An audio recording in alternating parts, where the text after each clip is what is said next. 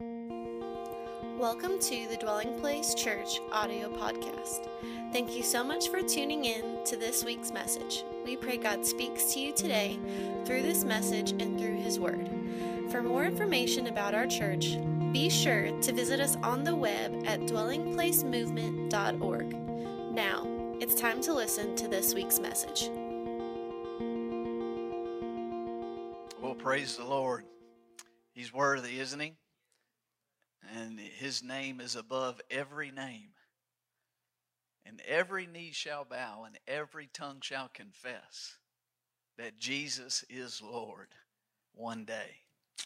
But I'm grateful to be able to gather with many of you that already are willing to confess His Lordship, the reality of His kingdom. And today I'm honored and privileged to close out this series, this 5-week series, What Would Jesus Undo? And the Lord has helped me even remember to keep wearing my bracelet. And we're going to conclude today. That being said, I'm going to ask, we don't always ask this, but I am today. I'm going to ask, if you don't mind, all to stand for the reading of God's Word. I'm going to read a large passage from Luke chapter 4. Luke chapter 4, beginning in verse 16.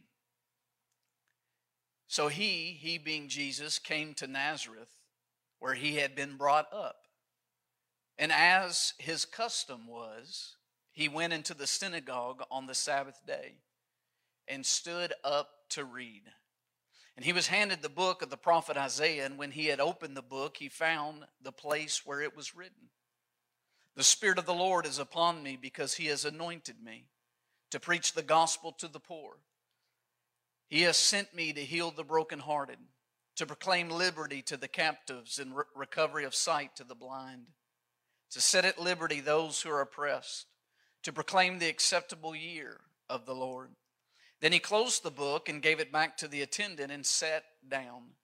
And the eyes of all who were in the synagogue were fixed on him. He began to say to them, "Today this scripture is fulfilled in your hearing." So all bore witness to him and marveled at the gracious words which proceeded out of his mouth. And they said, Is this not Joseph's son?" He said to them, "You will surely say this proverb to me, 'Physician, heal yourself. Whatever we have heard done in Capernaum, do also here in your country." Then he said, "Assuredly I say to you, no prophet is accepted in his own country. But I tell you truly, many widows were in Israel in the days of Elijah, when the heaven was shut up 3 years and 6 months, and there was a great famine throughout all the land. But to none of them was Elijah sent except to Zarephath, in the region of Sidon, to a woman who was a widow. And many lepers were in Israel in the time of Elijah the prophet, and none of them were cleansed except Naaman the Syrian.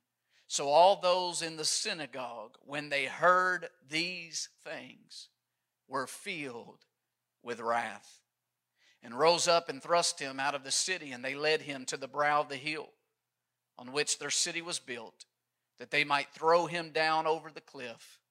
Then passing through the midst of them, he went his way. Father, we ask that in Jesus' name, your Holy Spirit would anoint your word, that you would allow it to pierce our hearts, that it would have entrance into our lives, that Christ would be revealed. We thank you, Jesus, that you are Lord and your kingdom is at hand, and you have disarmed principalities and powers and demons, that you have defeated them, and the blood of Jesus has broken, provided for every curse to be broken. And we ask, Holy Spirit, that today that victory would be applied, that your working would prevail. We'll give you all the praise in Jesus' name. Amen. Thank you. You can be seated. Today I want to minister a message as we conclude this series titled, Upon Me. Will you say that with me? Upon me. I want to ask you up front today this question. Have you ever felt like you are trying to build a life upon you? Maybe let me ask it in another way. Are you today trying to build a life upon you. And if you are seeking to build a life upon you, the question then remains, what is upon you to help you build a life upon you? Let me ask it again. What is upon you to help you build a life upon you? For those who are feeling or seeking to build a life upon them, they need to be clear on the answer of the question, then what is upon you to help you? Today, we hear that there is good news. There is good news because there is another way to build a life. This is one of the reasons Jesus came. Notice Jesus in our main text said, "The Spirit of the Lord is upon me." Jesus didn't say, "My Spirit is upon me." Jesus said, "The Spirit of the Lord is upon me." Jesus here is telling us that there's another way to build a life. Now here in our text at Luke 4, the backstory is Jesus has not long before this moment went to the Jordan to be water baptized by his cousin John, known as John the Baptist, there at the Jordan. And as Jesus comes up out of the waters of baptism, the Holy Spirit descends upon him like a dove. And a voice speaks from heaven and says, "This is my Son, in whom I'm well pleased." Jesus then is led by the Spirit into the wilderness where he fasts and prays for 40 days. At the end of it, he's tempted by the devil, and he overcomes the temptations that Adam in the garden and Eve in the garden failed. The temptations that all man failed in, Jesus succeeded in the place of prayer and fasting in the wilderness over them. Scripture says he then leaves the wilderness, not just with the Spirit upon him, but then he is filled with the power of the Spirit. He goes into the synagogue, and we pick it up that Luke says in Luke 4:16, "And as his custom was, he went into the synagogue on the Sabbath day." When I think about this series, what would Jesus undo? The first thing I want to apply from our text today is number one, Jesus would undo from our lives every custom of ours that is contrary to his kingdom customs. Notice the text says that Jesus had a custom. And his custom is that he went into the synagogue on the Sabbath. Jesus had a custom to gather with God's people. Jesus had a custom. And the amazing thing is that Jesus' customs provided a context that served him as he served the Father. Many of you, what you're facing is you have customs and habits that are not serving you and helping you serve the Father. Your customs and your habits are actually providing a context of making it easier for you to seek to serve yourself or to build a life upon you. Today, though, Jesus would undo that from us. That he would say, there's another way. I have good news. That there are customs that I can give you. There are habits I can form in your life that provide a context that help you better serve the Father's will for you. See, Jesus' customs will do the same for you. They'll create a context in your life that serves you and empowers you to better obey the Father. Too many of us have customs that make us vulnerable to serving ourselves instead of serving the Father. And Jesus would undo that from our lives. Notice it says that he came to where he'd been brought up. So often these customs that don't serve and help us in serving the Father, but they're customs that actually seek to serve us trying to build a life upon ourselves. They're customs that come from the way we've been brought up. They're customs that come from where we've been brought up. They're customs that are of the world. They're customs that are built upon self. And Jesus would undo such from our lives. He would want to provide for us His kingdom customs. Customs that would help create in our life a better context to be empowered to obey the Father. Secondly, we see the text then says in verse 17, and as he was there in the synagogue, he was handed the book of the prophet Isaiah. And when he had opened the book, he found the place where it was written. The second thing I want to apply from our text today to our lives is Jesus would undo your Bible from being closed. When you think about the question, what would Jesus undo? I can assure you that one of the things He would undo is your Scripture, your Bible remaining closed. Notice the text says He found the place where it was written. Now this is important because if you're not familiar with Scripture and you're not familiar with the book of Isaiah, Isaiah has 66 chapters. Meaning that Scripture is trying to tell you that Jesus didn't get lucky finding this Scripture. Jesus knew where this Scripture was because He was well acquainted with the Scriptures. He opened to Isaiah 61 and quoted the verse because He knew the book of Isaiah and He was well acquainted with Scripture. Which leads me to ask myself, to ask us, to ask you the question, can you find the place where it is written? Jesus could find the place where it was written. But can you find the place where it's written? You say, what are you talking about, Pastor Chad? Can you find the place where it's written why you live the way you live? Can you find the place where it's written your purpose and why you were created by God? Can you find the place where it's written the priorities that God has for you?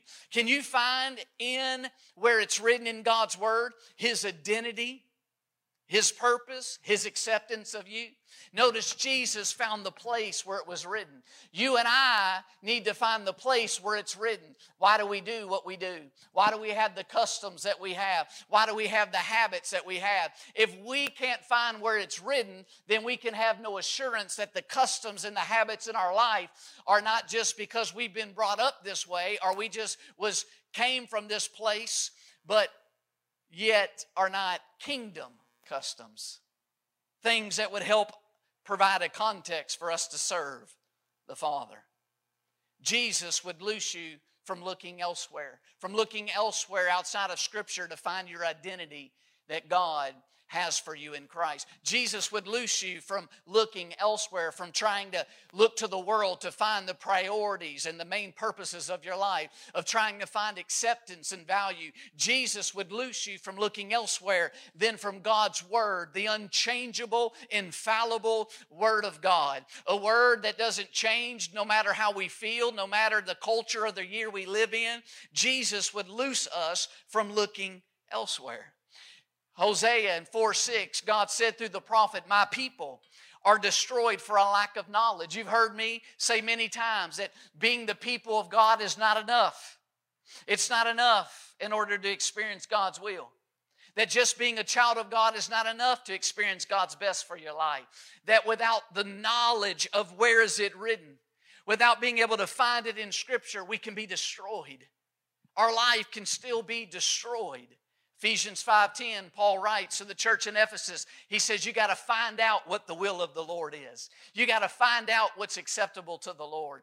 You don't just luck into it. You don't just fall into it. You got to find it out. And that's why Jesus would undo our Bible from being closed so that we could find out God's will for us. We could find out the identity He's proclaimed over us. We could find out the priorities that He would want for us. We could find out kingdom customs that God has designed that would make it easier for us to obey the Father. So number one, Jesus would undo from our lives every custom of ours that is contrary to His kingdom customs. Secondly, Jesus would undo your Bible from being closed. Thirdly, Jesus would undo our own spirit being upon us and put the Spirit that is upon Him on us. Notice in verse 18 in our text, Jesus said, the Spirit of the Lord is upon me. Listen, Jesus did not seek to fulfill His mission, nor minister to others in His own power, in His own spirit, by His own humanity.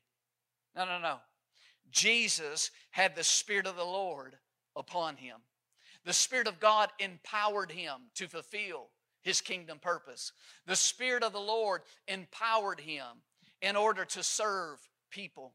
Jesus did not fulfill the Father's good pleasure for him in his own humanity, in his own human sufficiency.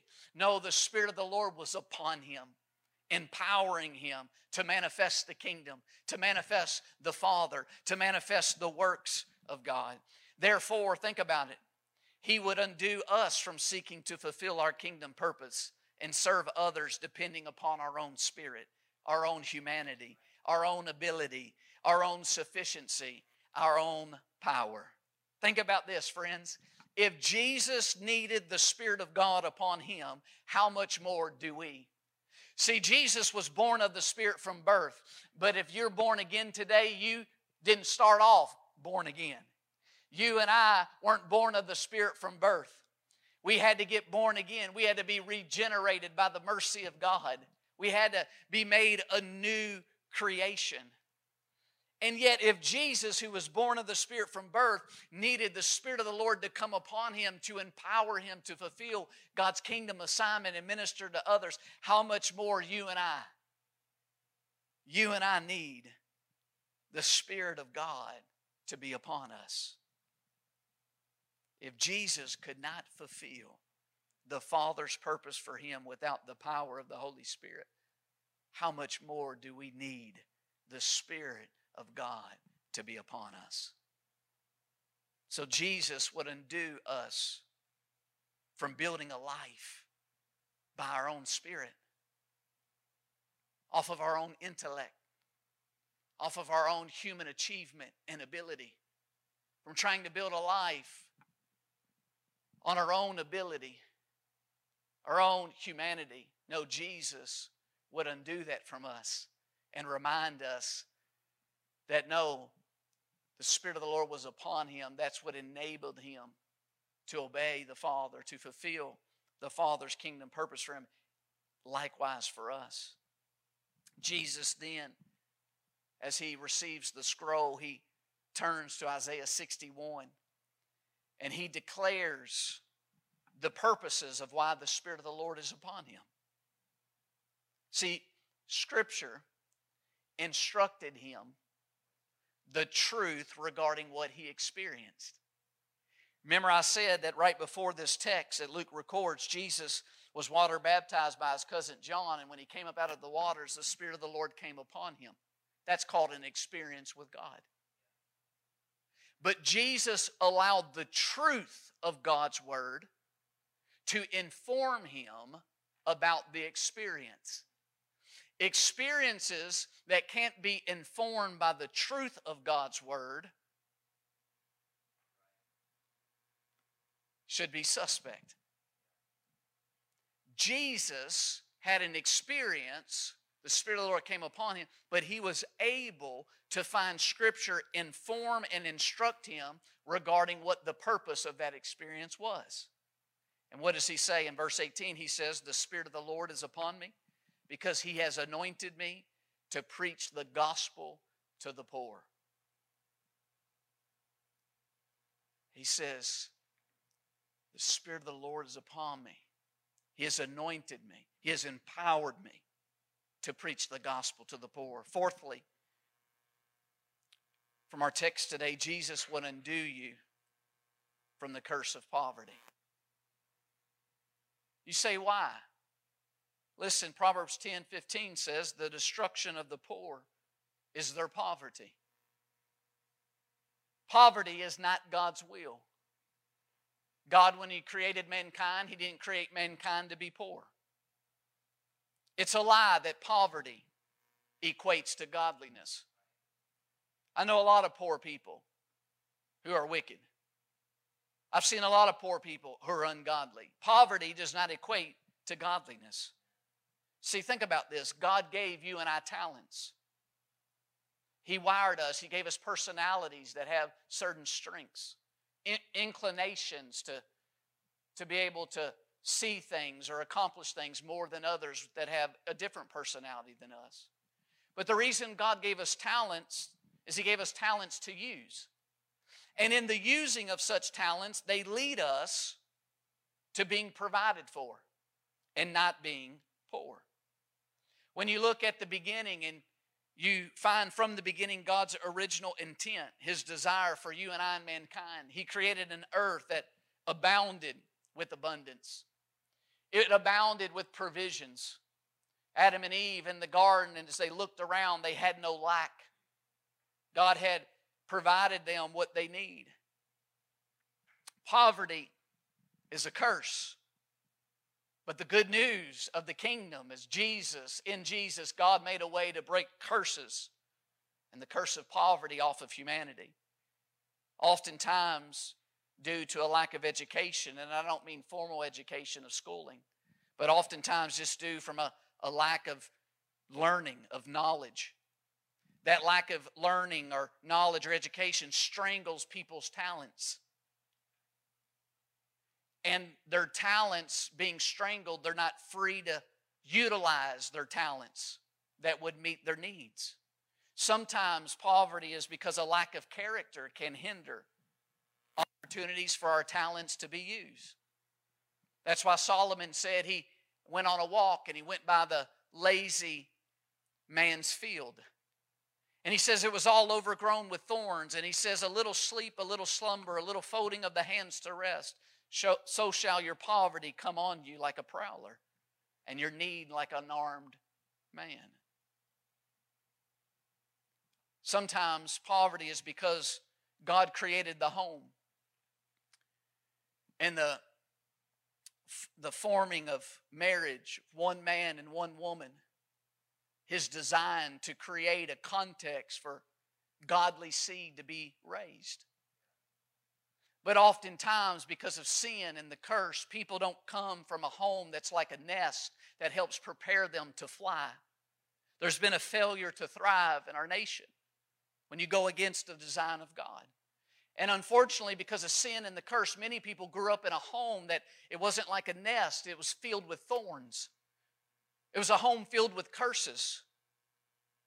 Curses that began to imprint wrong thinking and harm and hurt people's soul and their life. And those thorns, those curses choke the potential in people.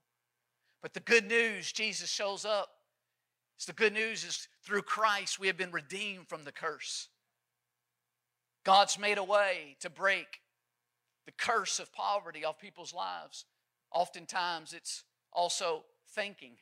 This is why people can get a windfall of money, whether it's a contract in the NBA or Major League Baseball or winning the lottery, and they find themselves more poor at the end of that journey. Because you can have the curse of poverty on the way you think about money. And why is this important? I'll tell you why. A person consumed with trying to survive seldom thinks about others. A person consumed with just trying to survive seldom is able to help others thrive. Think about this. A person drowning is not in much of a position to save and help another. Have you ever been at the ocean and you've seen an alarm, an emergency of someone drowning out there? Well, that person drowning out there in the ocean isn't in much of a position to help others who are drowning. Paul tells the believers in Ephesus in Ephesians 4:28, let him who stole steal no longer, but rather let him labor, working with his hands what is good, that he may have something to give him who has need.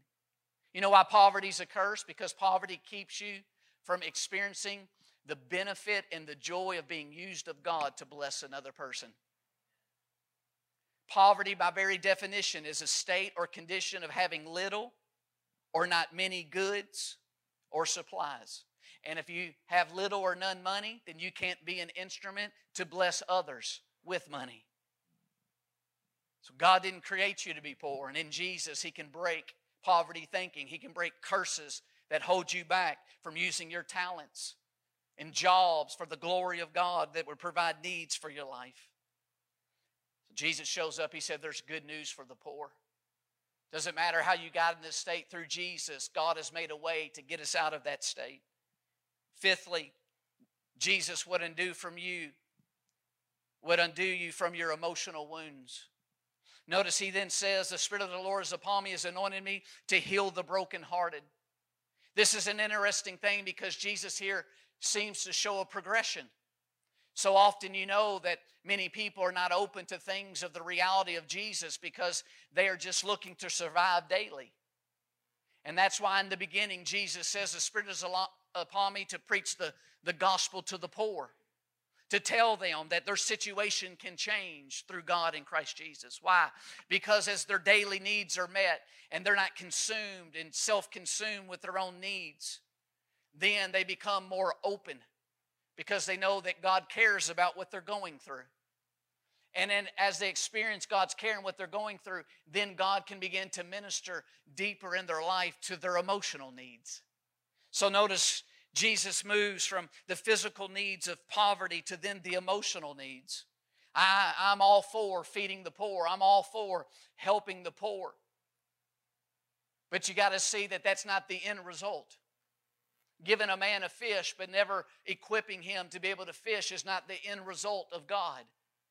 That God wants us to meet the poor where they're at and to show them through practical expressions God's care and compassion, to then open them up for them to know that God cares more than just about the physical. He cares about what's going on in their emotional world.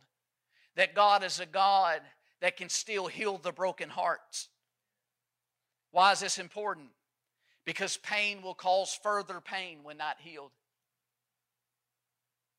You and I, we look around the world and it's so easy to see the pain of the world.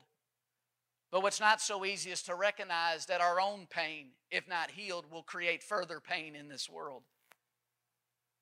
Unresolved pain, pain that isolates, pain not dealt with well, will cause further pain. And the good news of Jesus and the good news of the kingdom of God is that He heals the brokenhearted. That God in Christ can heal the broken places of our emotions, our damaged emotions. Sometimes our heart's not healed because we do not address it. But pain not addressed will cause further pain.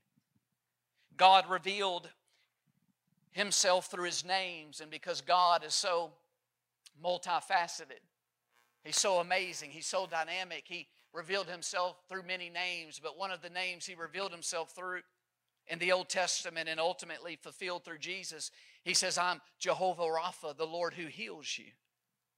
I am the Lord who heals you. See, think about this. God is your creator.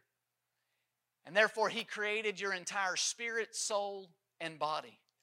He created your emotions. And because God is your creator of your spirit, soul, emotions, and body, therefore God can heal you.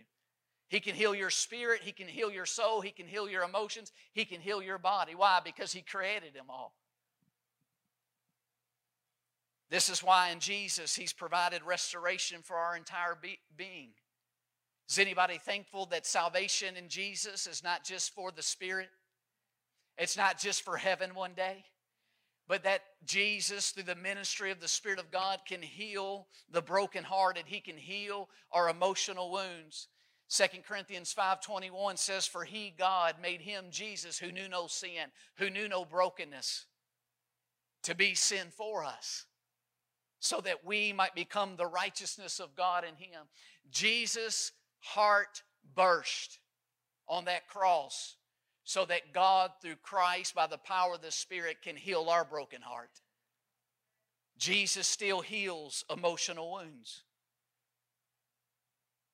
And He can do it today for you. So number one, Jesus would undo from our lives every custom of ours that it's contrary to His kingdom customs. Secondly, Jesus would undo your Bible from being closed. Thirdly, Jesus would undo our own spirit being upon us and put the Spirit that is upon Him upon us. Fourthly, Jesus would undo you from the curse of poverty. Fifthly, Jesus would undo you from your emotional wounds. And then next, Jesus would undo you from bondages that keep you captive. Notice He says, the Spirit of the Lord is upon me. He has anointed me to proclaim liberty to the captives.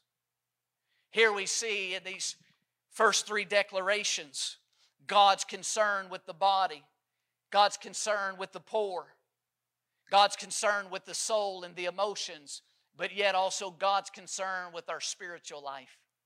Jesus says, the Spirit of the Lord is upon me to bring redemption, to bring the rule of God, to bring the kingdom of God, body, soul, and spirit. Jesus would undo us from spiritual captivity. Paul in Ephesians 6 and verse 12 says, for we do not wrestle against flesh and blood, but against principalities, against powers, against the rulers of darkness of this age. Watch this, against spiritual. That's spirits. Spiritual host of wickedness in the heavenly places.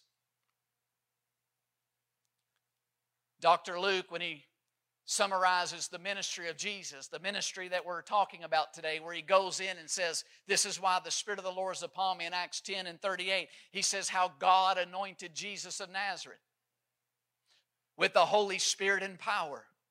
And he went about doing good and healing all who were under the power of the devil, because God was with him.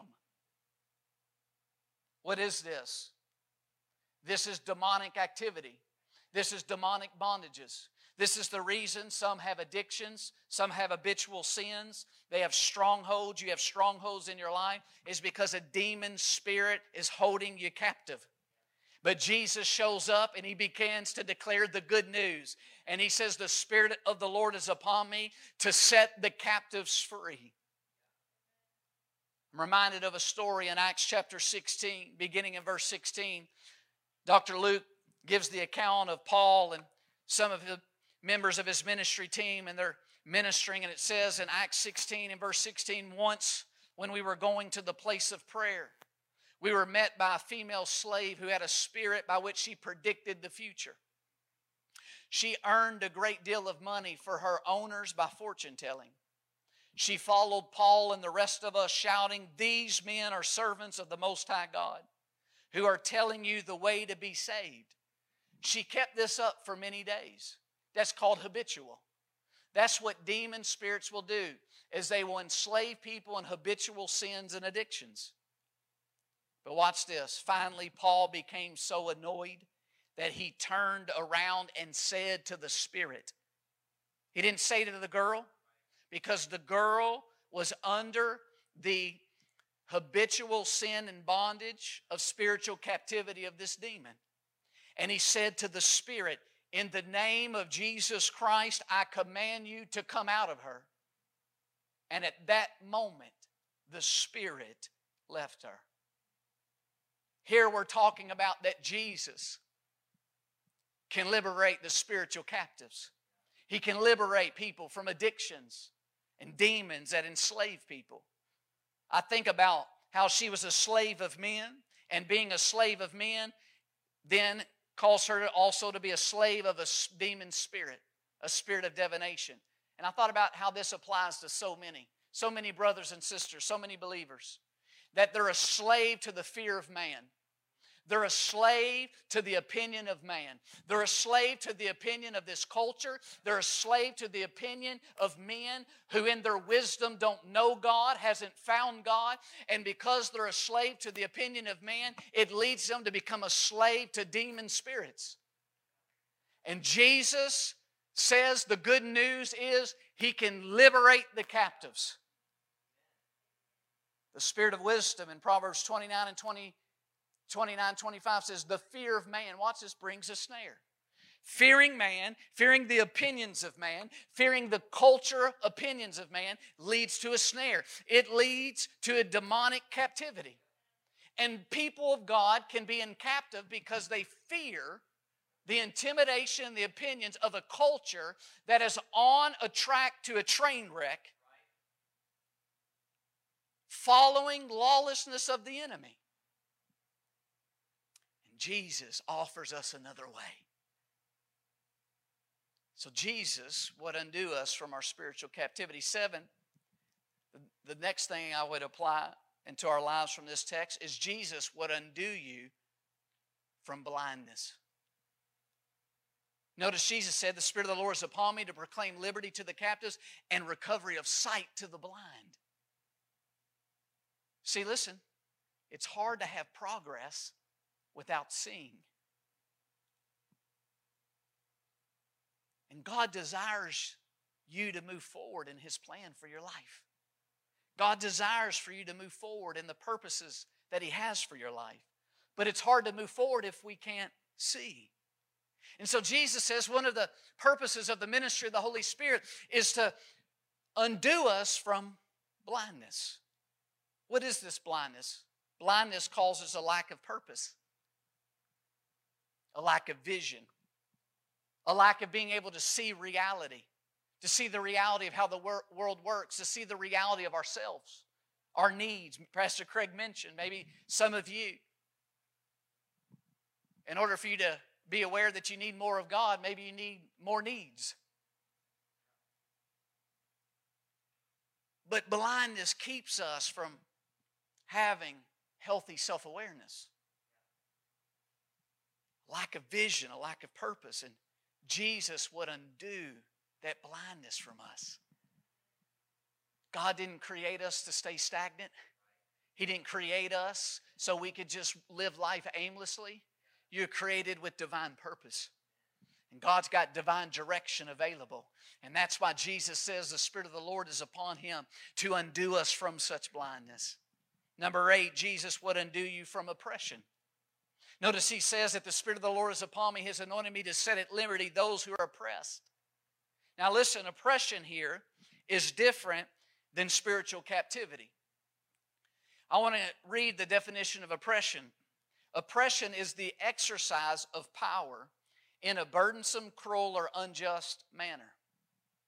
Subjecting to cruel or unjust impositions or restraints. Notice that word restraints.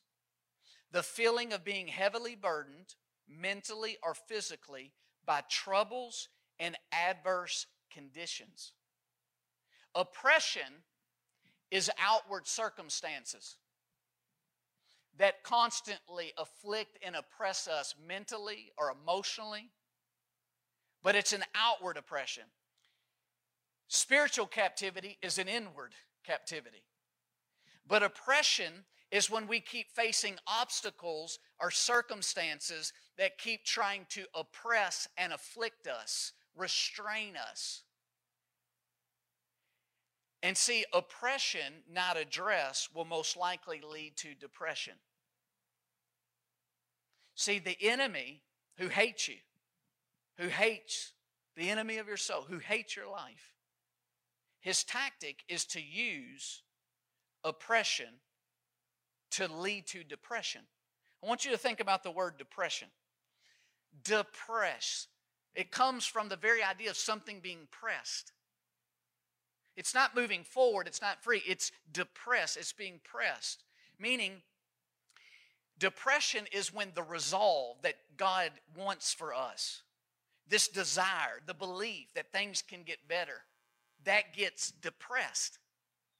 That's why when you're depressed, if you've ever experienced seasons like that, you lack motivation. You lack that tomorrow can be different. You lack that you can have a better future. Because oppression, facing the same situation, the same setback, the same thing that afflicts you and makes you feel restrained. Time and time again, the enemy wants to use that restraint to depress your resolve that things can get better. But I'm telling you, we serve a God of true hope. We serve the God that causes the sun to come up day after day. And His mercies are new. And God, because He's a God of true hope, tells us that tomorrow can be different than our today and our past. So Jesus would undo us from such oppression. Number 9, Jesus would undo your gaze if it is not fixed on Him. After Jesus declares the primary purposes of the ministry of the Holy Spirit and why the Spirit of the Lord was upon Him, and how He was going to practically and through demonstration declare that the kingdom of God is at hand, it says in verse 20, then He closed the book and gave it back to the attendant and sat down. And the eyes of all who were in the synagogue were fixed on Him. See, Jesus desires to undo such things that we've talked about up to this point. And Jesus desires to undo those things because then the Father's desire is after you experience such a miracle, you would desire to keep your eyes on Jesus, the one who did the miracle in your life. The reason Jesus desires to undo such things in our life is so then we would fix our eyes on Him who did what no other hand of man could do in our life. We sought help elsewhere, but it was Jesus. It was Jesus who brought the breakthrough in our life. In hopes that now we would fix our eyes on Jesus, on His beauty, on Him who has all authority and power, Him who is King of the kingdom and the rule of God. That we would fix our eyes on Him. It's interesting because we'll see here in the text that Jesus talks about Elijah and Elisha. And He says how Elijah was sent to one widow and Elijah was sent to Naaman. This is interesting because, I've experienced a lot of pushback over the years from brothers and sisters that are still immature in understanding about the prophetic sending of God. Meaning, oftentimes, brothers and sisters, when they begin to experience their spiritual gifts, the excitement of experiencing their spiritual gift gets them so excited that they think then every other brother and sister is to be doing what they're excited about and what God's called them to do. The question is how did Elijah and Elijah know what God specifically was sending them to do? Because mature believers grow in fixing their eyes on Jesus so long that as they fix their eyes on Jesus and grow in fellowship with Jesus, they then see in the eyes of Jesus what He's sending them to do. See, God has placed us in the body, and He's placed us in the body as different members, meaning we're all not to be sent to do the same thing. We're all under the same banner of the Lordship of Jesus, and we're all a part of the overall process of making mature disciples that leads to multiplication. But the exact way we're sent to do that is different. But the only way you and I can ultimately know our spiritual gifts and what we're sent prophetically and by the anointing to do is by fixing our eyes on Jesus.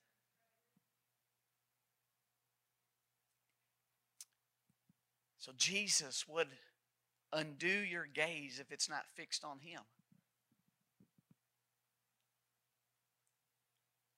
Fixing our gaze on Jesus is not burying our head in the sand. We're aware that curses seek to spread on the earth, and the devil seeks to steal, kill, and destroy, and there's oppression and injustice and suffering. We're aware of that. But if you focus on that, you'll never find where the empowerment comes from in order to actually bring true change to those things. And that's why Scripture says we're never to get focused on those things. We're to fix our eyes on Jesus, and then He begins to equip and prepare us on how we're specifically sent to be light and hope in God's kingdom to the things in this world that need to be changed. Hallelujah. Then number 10, Jesus would undo you from a false understanding of sovereignty. Who's ever coming up on the keys or playing? You can come at this time. Look at verse 21 of our text. And He began to say to them, "Today the Scripture is fulfilled in your hearing." So all bore witness to Him and marveled at the gracious words which proceeded out of His mouth. And they said, "Is this not Joseph's son?" And He said to them, "You will surely say this proverb to me, 'Physician, heal yourself. Whatever we have heard done in Capernaum, do also here in your country.' Then He said, 'Assuredly, I say to you, no prophet is accepted in his own country. But I tell you truly, many widows were in Israel in the days of Elijah, when the heaven was shut up 3 years and 6 months, and there was a great famine throughout all the land. But to none of them was Elijah sent except to Zarephath in the region of Sidon, to a woman who was a widow. And many lepers were in Israel in the time of Elijah the prophet. And none of them was cleansed except Naaman the Syrian. Watch this. So all those in the synagogue, the people of God, of the old covenant, when they heard these things, were filled with wrath, and rose up and thrust him out of the city, and they led him to the brow of the hill on which their city was built, that they might throw him down over the cliff. Then passing through the midst of them, he went his way. From here we see the last point that I want to apply to our lives today in this congregation today is Jesus would undo you from a false understanding of sovereignty. Sovereignty is the definition, by definition, is the quality of state of being sovereign. Well, that don't help me much when they give definitions like that, right? Because the state of the word. But it means this, having supreme power and authority. But there's a false understanding about God's sovereignty. A false understanding about how God's supreme power and authority works.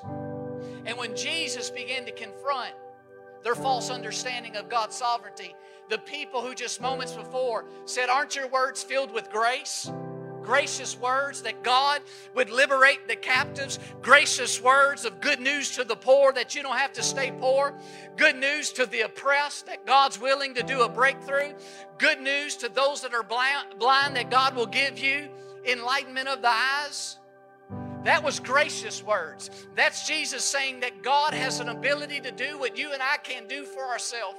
It's the good news of His kingdom, that God's kingdom and rule can come and sit upon the works of sin and what others have done to us and what we have brought upon ourselves and the curses, that God's kingdom can come and sit upon and break the curses off our life, that we can walk in the design and the purpose that God has for us in Christ Jesus. Those were gracious words. That's the grace of God is available. The grace of God has appeared to every man that He might save us. That's not just save to heaven. That's sozo. That's make us whole. That's deliver us. That's preserve us. That's God's got grace upon grace upon grace. He's got more grace than just to regenerate you. He's got grace to heal the brokenhearted. He's got grace to make our damaged emotions whole. He's got grace to set us in a broad place. He has grace to remove mountains of oppression and setbacks. But then He confronts the reason why some people don't experience the grace.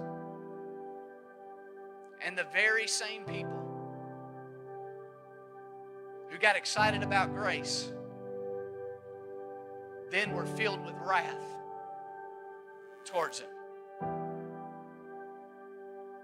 And the truth is, some of you mature brothers and sisters in here who are in impartation phase and you're walking in your kingdom assignment, you'll learn that the reality as the kingdom advances through your life by the Spirit of God and the work of Christ through you, that there's not just shots taken at you from the outside of the church. That there's also shots taken by the enemy through brothers and sisters that you love and walk with, and they're saved and they're children of God, but there's still shots taken from the outside and the inside. I love all my brothers and sisters. I love every genuine, true, born-again believer, regardless of denomination, regardless of any of that. But there are many things when it comes to how the kingdom of God works. When it comes to Jesus not just being Lord and Savior, but the way of Jesus, that you'll get shot at by those who don't understand yet the ways of the kingdom. And Jesus says, listen, in the days of Elijah, after he prayed and he shut up the heavens, no rain for 3.5 years, He says there was all kinds of covenant widows in that time in Israel. And yet God sent the prophet to a widow outside of Jerusalem to provide for her. Why? Because He says, listen, no prophet is accepted. Here's the point. The gracious words of the kingdom is that through Jesus, your life can change. Physically, emotionally, mentally, spiritually. That's the gracious words. But the gracious words, in order to be experienced, there has to be an accepting of it. What that means is a false belief of sovereignty is if it was God's will, it wouldn't be this way. If God really wanted me to free, then He would have freed me. If God really cared, I wouldn't be going through what I'm going through. No, listen. You have to hear the gracious words of what God has made available in Christ, but then you have to accept it. That is appropriating it by faith. You and I have to reach out in expectation and confident assurance that God's not a man that He should lie. And if He said, I will do it, or I've done it, then He'll do it because He's already accomplished it in Christ when we reach out and take Him at His word. If you sit back and just believe, well, if it's God's will, He'll do it. I'll just fall into it. He'll just, no. All those widows in Israel, God would have sent the prophetic word. You say, help me understand. See, listen, the prophet represents experiencing in the moment God's will for you. That's what prophetic means. Prophetic means a now encounter with what God has declared. And so when Jesus says He sent the prophets to those people to have a now encounter with what God's will was. Why did they get filled with wrath? Because they're saying, well, why wasn't God's prophets sent to God's people to have a now encounter with what God's will is? And He says, because you have to accept, you have to receive. You and I can't sit back passively and experience all the promises that are yes and amen in Christ. You have to take God at His word. And biblical faith has an action. There is a response when you believe God. There is a response when you believe the good news that there's another way. And when you believe God's not a man that He should lie, the Holy Spirit will lead you in what that response looks like. And that response is your faith. That's why in Hebrews 11:1, when it talks about faith, it says, now faith is. Meaning, faith is the way to receive the experience in the moment of the gracious words that God has for your life and for you. For it is by grace through faith that you're saved. Well, that's not just regeneration. It's by grace through faith that you experience Jesus undoing the things that we talked about in our life. Don't allow a false belief in sovereignty to talk you out of the promise of God that's yes and amen in Jesus. Listen, you can look to other good brothers, you can look to other good sisters, you can look to people you love for and care for, but you can't let them be the example of all that God has for you. Because if their example isn't lining up with all God has promised and the covenant He cut with you through the shedding of His Son, Jesus' blood, and Jesus' body being broken, then you can't allow that to be your standard. You can't say, well, I wouldn't go through it if it wasn't God's will. No. There's a lot of things we face. And you have to accept God's word. You have to reach out by faith and take it in order to experience it. You can't sit back passively. That widow didn't sit back passively. That's why God sent. Naaman didn't sit back passively. When he heard that there's a God in Israel that could cleanse him of his leprosy, and he heard it through the servant girl in his house, he sent. Said, I believe, do it for me, Lord. Faith without a work, without a demonstration is useless. It can't cause the Word of God to be quickened in our life. God right now is challenging some of you. He's saying, listen, you know my gracious words. You know what I've said in my Word. You know the promises I had that are yes and amen, but you're allowing a false understanding of sovereignty to keep you. And that's why Jesus at the end, He says, watch this, today this is fulfilled in your hearing. That's why the whole New Testament thing, He says, is declaring the acceptable year of the Lord. And then Paul says, today's the day of salvation. You don't have to wait another day for Jesus to liberate you from your spiritual captivity. You don't have to wait another day for Jesus by the Spirit of God to heal your brokenhearted. Today is the day of salvation. Why? Because us experiencing the salvation is not based upon us. It's not based upon our achievement. It's based upon what God has done in Jesus Christ. And that's the good news of the kingdom. But we have to receive it because we believe in the character of the one who promised it. God's not like you and me. He fears no one. Therefore, he has no need to lie. He has no need to exaggerate. Everything he says, he absolutely has done and can do. Hallelujah. Thank you so much for listening to this week's message. If you would like more information about our church, be sure to visit us on the web at dwellingplacemovement.org.